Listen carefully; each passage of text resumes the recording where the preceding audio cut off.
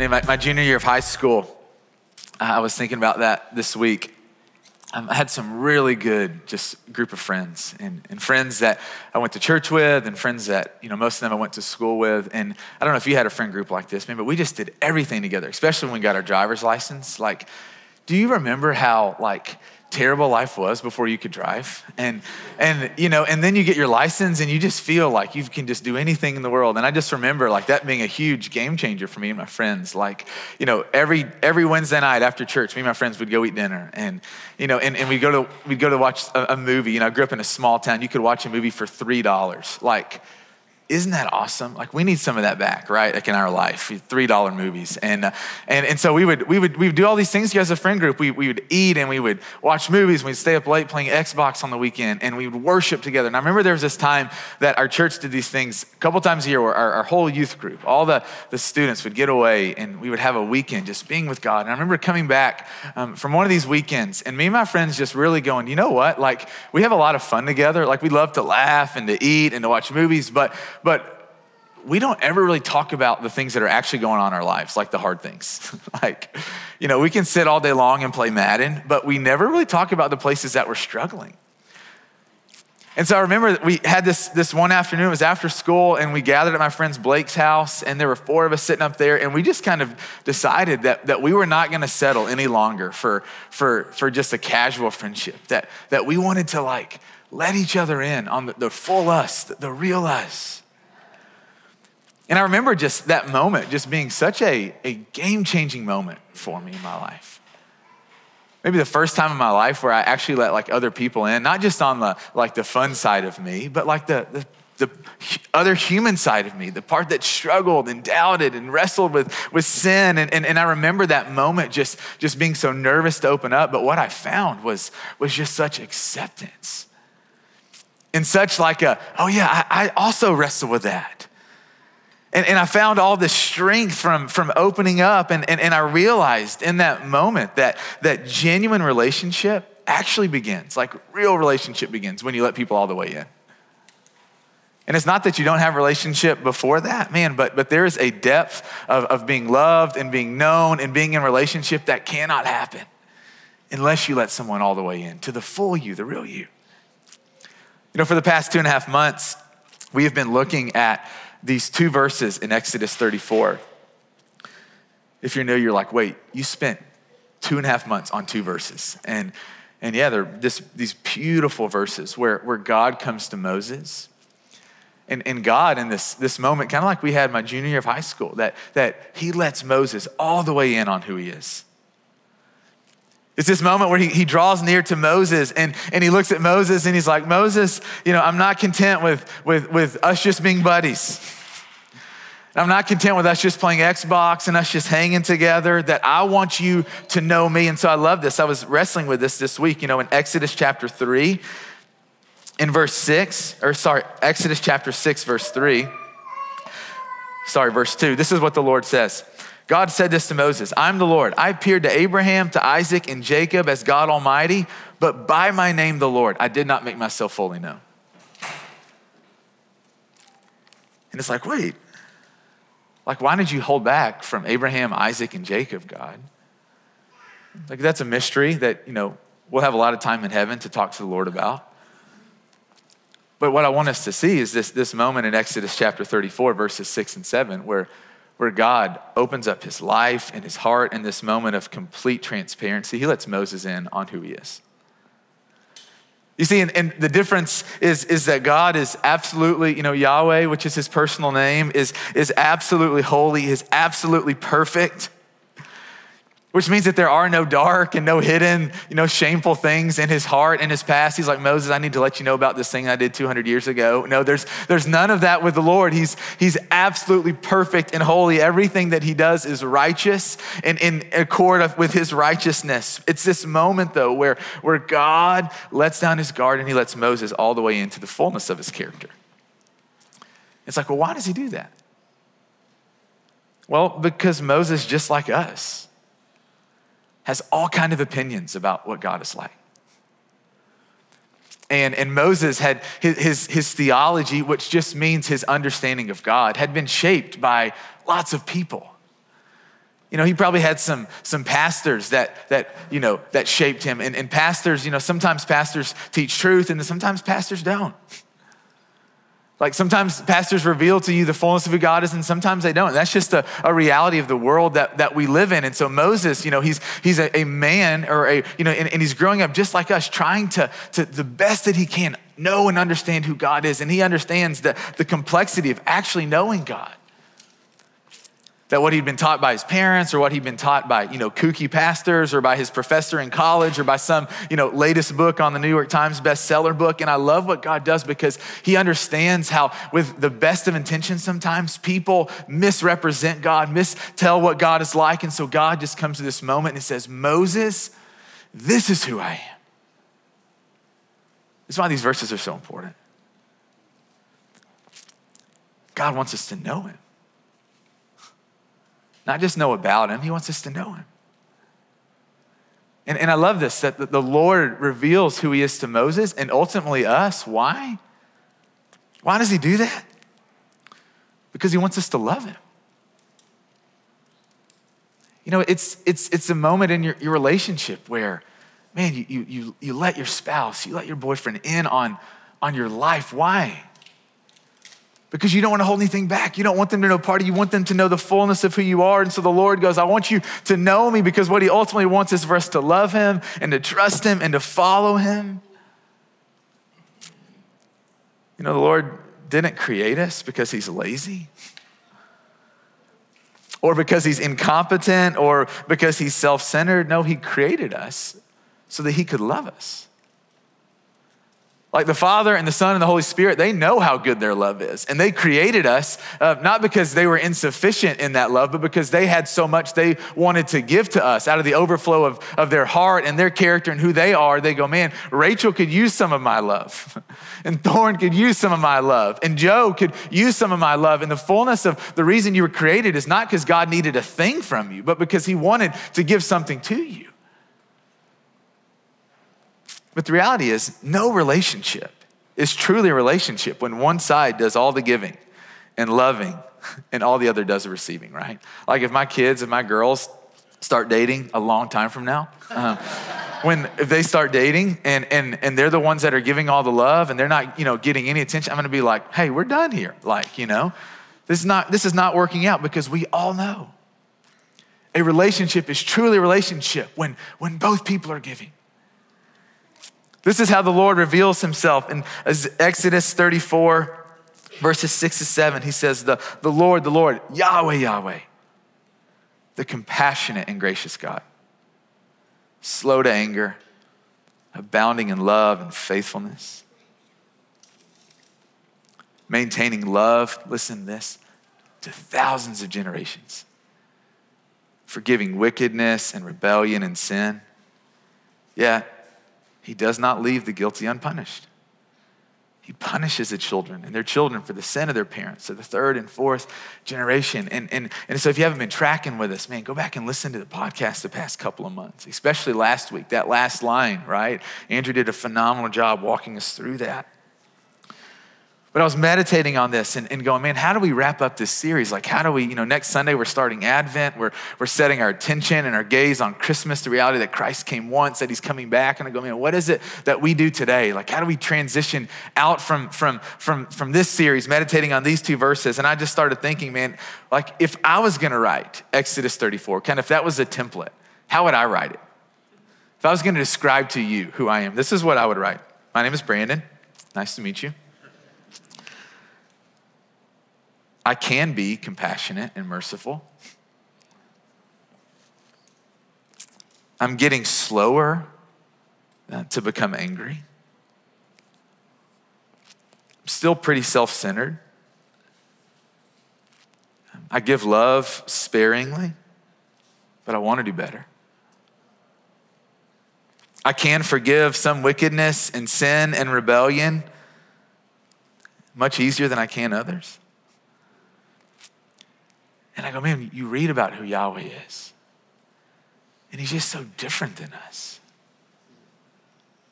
He's so beautiful. He's everything that we want to be. Like everything that we want to be for our friends and our family, everything that we want to be, he is. And guys, we've been talking about these two verses for two reasons. The first, Exodus 34, so that we would receive him. And the second is so that we would reflect him. It's like, man, why have we been spending so much time here? So that we would actually receive Yahweh into our lives. And then we would reflect him back into the places around us. I want to talk about these real quick, so that we'd receive him, and I don't want this to come off like I've got it all together. And so you're going to have to just like bear with me in this, but I want you to think about this. Man, some of you, and I don't want this to create shame or whatever, but so track with me here. Some of you are, you're walking with the real Jesus. Like you get out of bed and you put your feet on the ground in the morning, and the reality is that your life is actually being shaped under the authority and by the lordship and by the love of Jesus, and you know it. And others, man, you're walking, and I say this with so much humility. Some of us are walking with a God that you have created. You have to test your own heart on this, okay? This is what the scriptures say. It's like you've got to test yourself to make sure you're in Christ Jesus. Some of us are walking with a God that doesn't challenge you or command you to do anything difficult or call you to anything hard. Man, a God who always agrees with you. A God who likes everything you like, who dislikes everything you dislike, a God who votes like you, a God made in your own image. And some of us are walking with Jesus as the authority in our lives, and then some of us are walking with a God that we've created that only likes us when we behave. Man, when we never mess up and we never stumble. Some of us are walking with the real Jesus, and some of us are walking with a God that we are manipulating to get what we want, who we turn on when he doesn't give us what we want. Guys, the call of Exodus 34 is to receive the real Yahweh.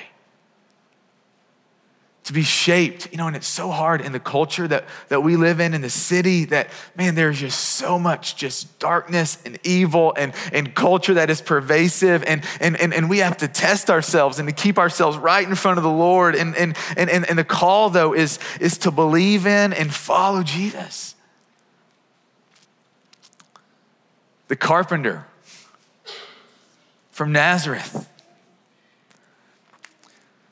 who was a carpenter until he was 30 years old, and then he turned into an itinerant Middle Eastern Jewish rabbi. And he traveled all over the Middle East, teaching and healing and claiming things that he was God.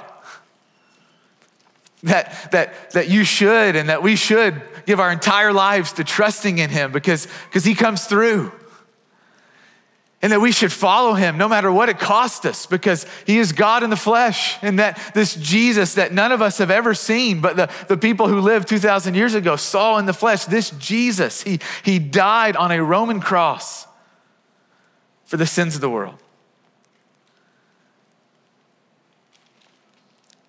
And a few people took his body off the cross.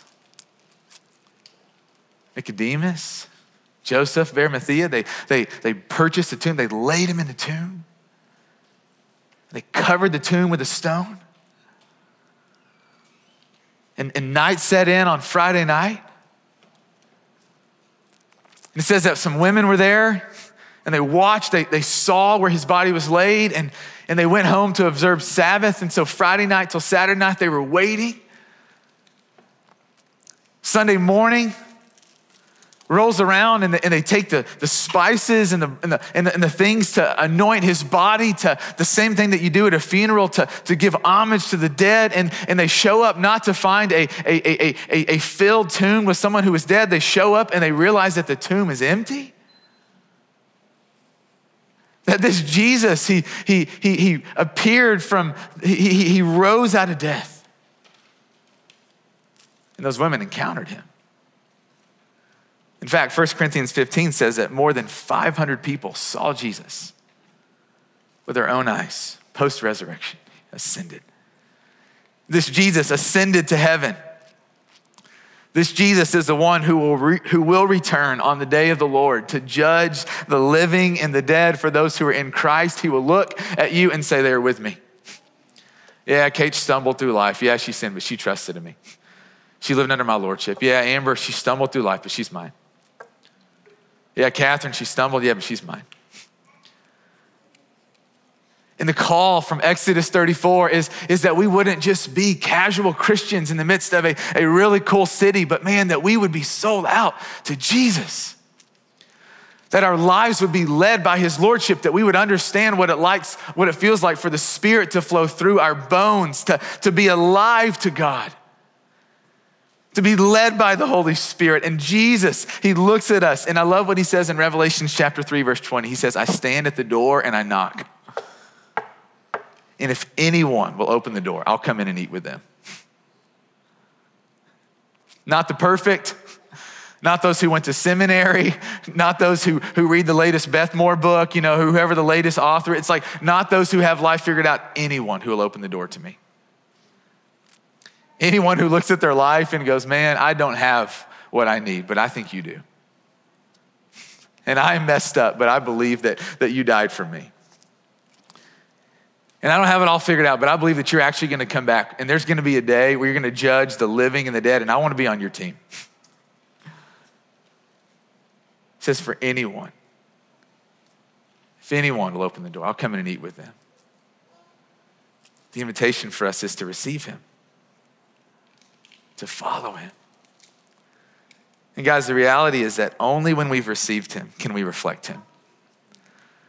So we're studying Exodus 34 so that we receive him, but you can never reflect him until you've received him. But I know that the longing in our hearts is for those of us who are followers of Jesus, and I want you to say amen if you actually agree with this. The longing of our lives is not just to receive from God, but to be used by God. Like if you've experienced the forgiveness of God, if you experience the gift of the Holy Spirit, you're not content just being a spiritual consumer. You go, man, I want your life, Jesus, to flow through me, to bless those around me. We want to reflect him. This quote from Gandhi bothers me. Gandhi lived in the mid-20th century. Man from India, Hindu, and just lots of good things that he did for India, helping them find independence from British rule. But he said this, and maybe you've heard this quote, he says, I like your Christ, but I do not like your Christians. Your Christians are so unlike your Christ. And the reality is that we've all had moments where we failed to reflect him, right? Like we all think back on it. So none of us are in this room going, that's not me. I got it. Like, no, you don't got it. Like, we've all messed up. Every single one of us. We have all failed to reflect him.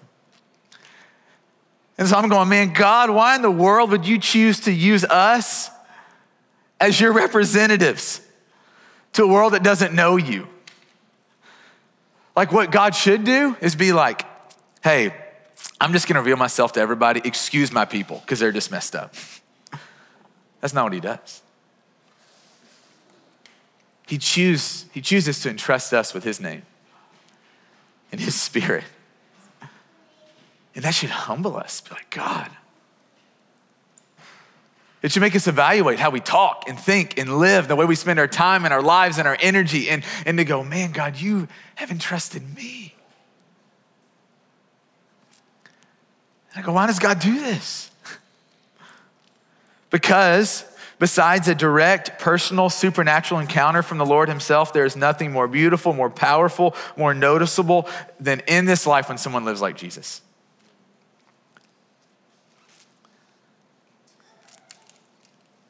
That when you live out the ways of Jesus,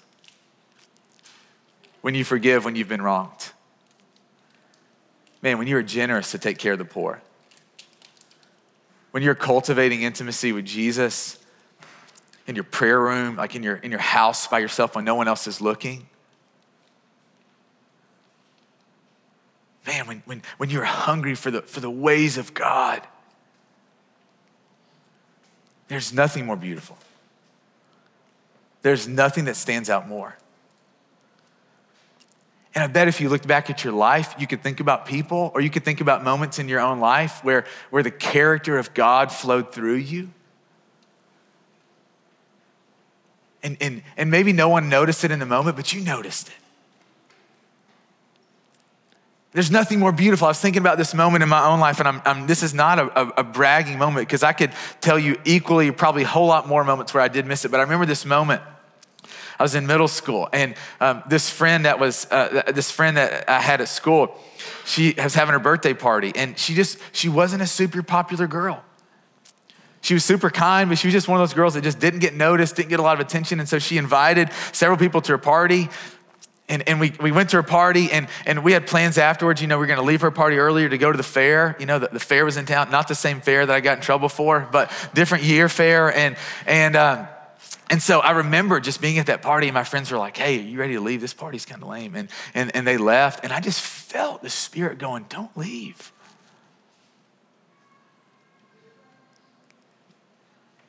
Like, stay. Love this girl."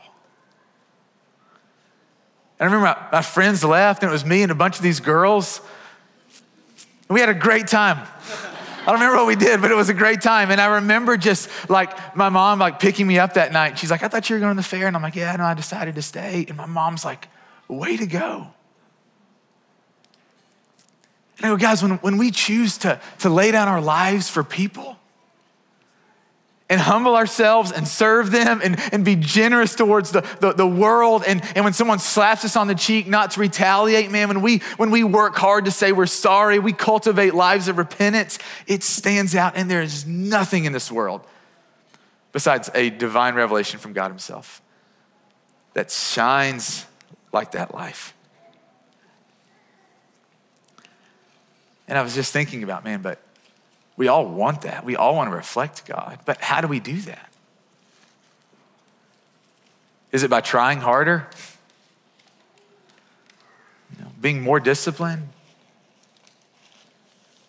I think discipline has a part to play in it. But man, the way that we become like God is by looking at God.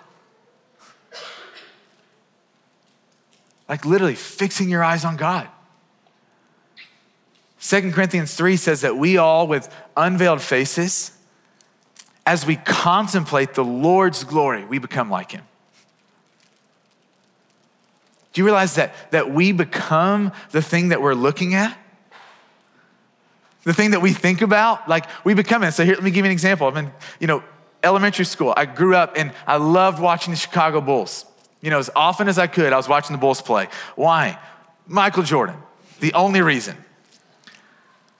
And I remember just anytime the Bulls were playing, I'd watch him, and I would watch him because I wanted to be like him. I wanted to be like Mike. I got his shoes and I got his cards, and I would go in the driveway and I would practice the fadeaway, sticking my tongue out. And you knew I wanted to become like him because I was looking at him. I go, we become like the thing we're looking at. And sometimes this is a really good thing. Courtney follows a lot of just really amazing foster moms on Instagram. And guess what? She learns really great tools and techniques for how to be a great foster mom, how to be a great mom. I go, you become what you're looking at.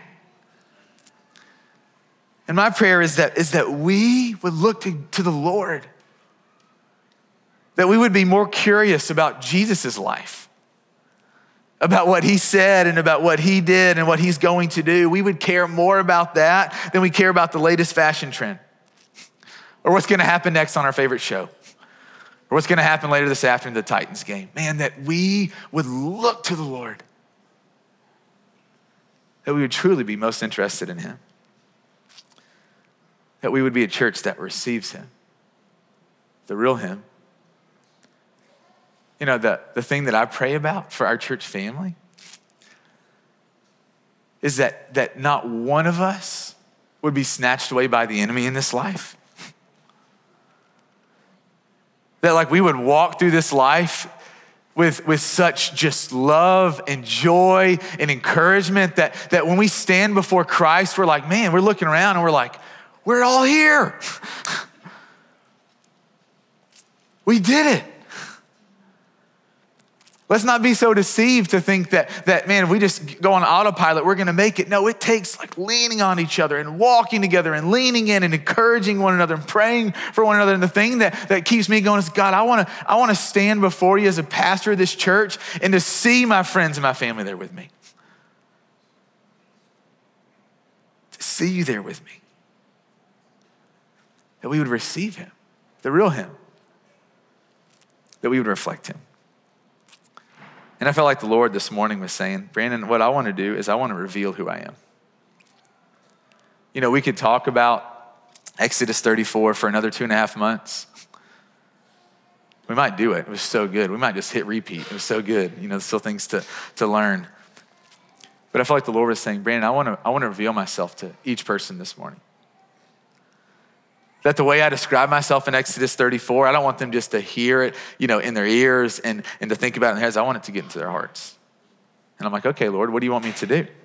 Like, I absolutely want that. Like, how do you want me to facilitate that? And so I looked up the definition of reveal. I know what reveal means. Don't judge me. But there's lots of definitions of reveal. And one of the definitions of reveal is this: to make something known to humans by divine or supernatural means. You're like, what are we about to do? This is weird. We're just gonna have a time of guided prayer right now. I wanna just walk us through a time of prayer just with you and the Lord. Will you throw that screen up, that slide up, Todd, on the screen? This is the characteristics of God as he describes himself, of Yahweh, in Exodus 34. And I want you to get that piece of paper out that was in your seat, grab your pen, and you don't have to write things down, but I know that sometimes it's helpful to write things down. And here's what I'm gonna invite you to do. We're just gonna leave this slide up. And I'm just gonna ask, I'm gonna get us going in prayer. I'm gonna lead us to a time of prayer. And I'm just gonna ask the Lord some questions. And I want you just to pay attention to what comes to your mind. Like I so believe that the Holy Spirit speaks, that absolutely a way that you can hear from God is through someone preaching the word or through reading the Bible, but I also believe that a way that God reveals himself is through the Holy Spirit speaking. And the precedent is set in the book of Acts. So if you're like, I don't know if I believe that, go read Acts and then come back next Sunday and we'll talk about it. But here's what I invite you to do. I invite you to close your eyes. And if you don't feel comfortable closing your eyes, I know sometimes people don't feel comfortable doing that. That's okay.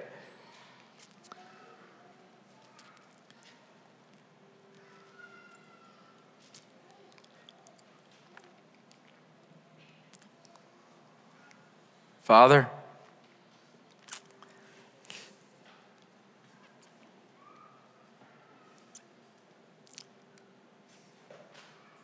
I fall so short. And yet you love me. And I have such a desire to live for you, but that desire fades so easily. God, I'm not perfect, and I'm just confessing that to my brothers and sisters. But man, you've been so faithful. And you've been so good. And Lord, I pray right now that every single person would just really have confidence that they can hear from you. And I pray, Lord, that you would speak.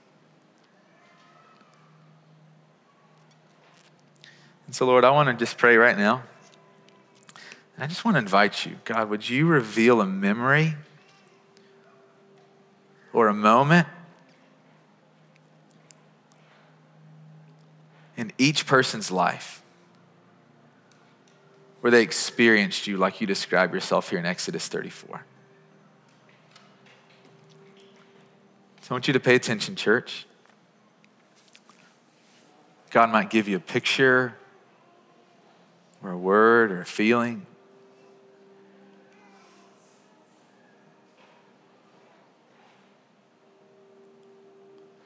Father, show us a time, a memory or a moment where we experienced you as you describe yourself in Exodus 34.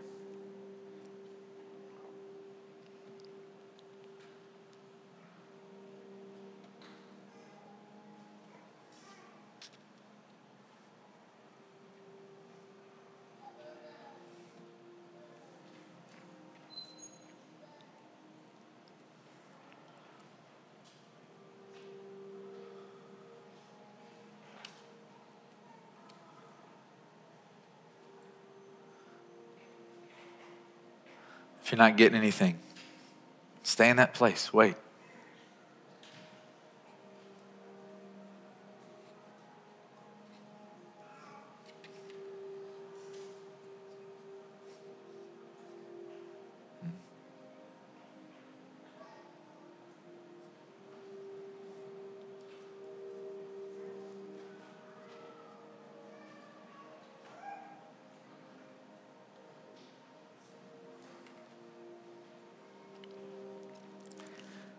I encourage you to write down if the Lord showed you anything.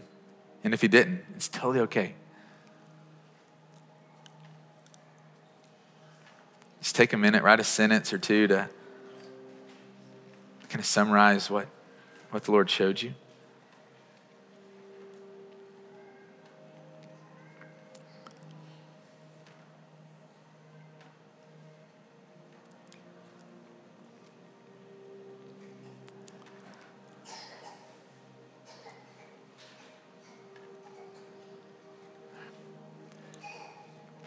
All right, I invite you to look at the screen. Lord, is there anything about the way you describe yourself that I struggle to believe? Let the Lord highlight if there are any of those words that you struggle to believe. And ask him why. Why do I struggle to believe?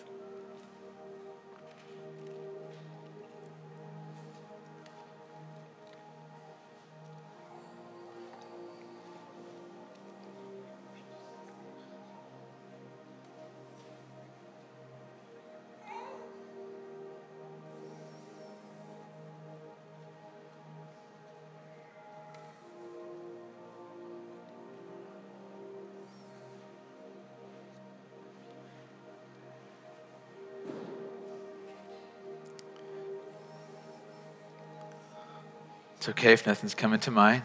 Just wait. Say, God, I want to hear from you. And maybe there's nothing that you're struggling to believe because you are walking in understanding of all these. But if you're not, say, God, would you reveal one? And why do I have such a hard time believing this about you?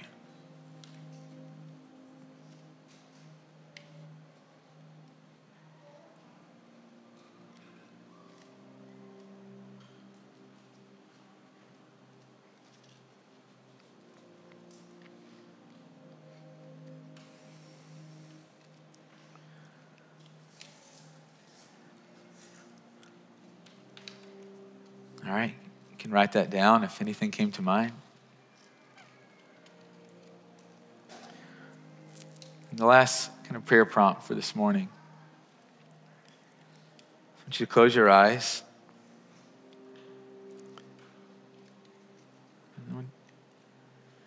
Father, will you reveal one person in my life that needs me to reflect you?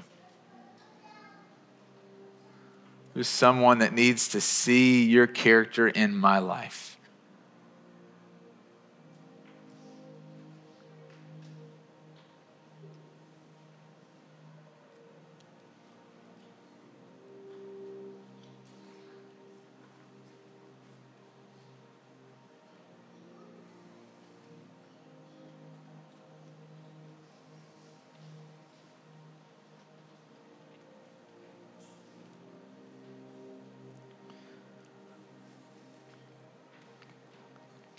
All right, I invite you to write down their name or their initials. Here's what I want to invite us to do. I want to just invite us into a few minutes of sharing. I know this can be really intimidating, and so you don't have to do this. If you want to just stay in a place of prayer, you can absolutely do that. Just say, hey, I'm going to keep praying. But I really encourage you right now to just process with someone you came with. You know, you could share one, or, you know, you could share all three, or if you didn't get anything, just say, I didn't really feel like I had anything. Can we just keep praying? I think sometimes the Lord wants to teach us to persevere in prayer. And if we don't get something, that doesn't mean he's not answering. He's trying to get you to stay in his presence, to not just rush in and get something and get out. And so I invite you right now with someone around you, someone you feel comfortable with, just share these. You know, hey, what was a memory or a moment where you experienced God like this? Or where's an area that you struggle to believe that God is like this? Or who's someone that needs to see the character of God reflected in your life? And I encourage you to process those things and to pray for each other. And so we're going to take the next 8 or 10 minutes. I'm just going to give us a chance to process. And if you don't want to talk to someone, stay in that place of prayer. Okay? And then in about 8, 10 minutes, I'll call us back. We'll take communion together. We'll jump back into a time of worship. But let's take a few minutes right now. The people around you, you can circle up your chairs. Let's take a few minutes and share.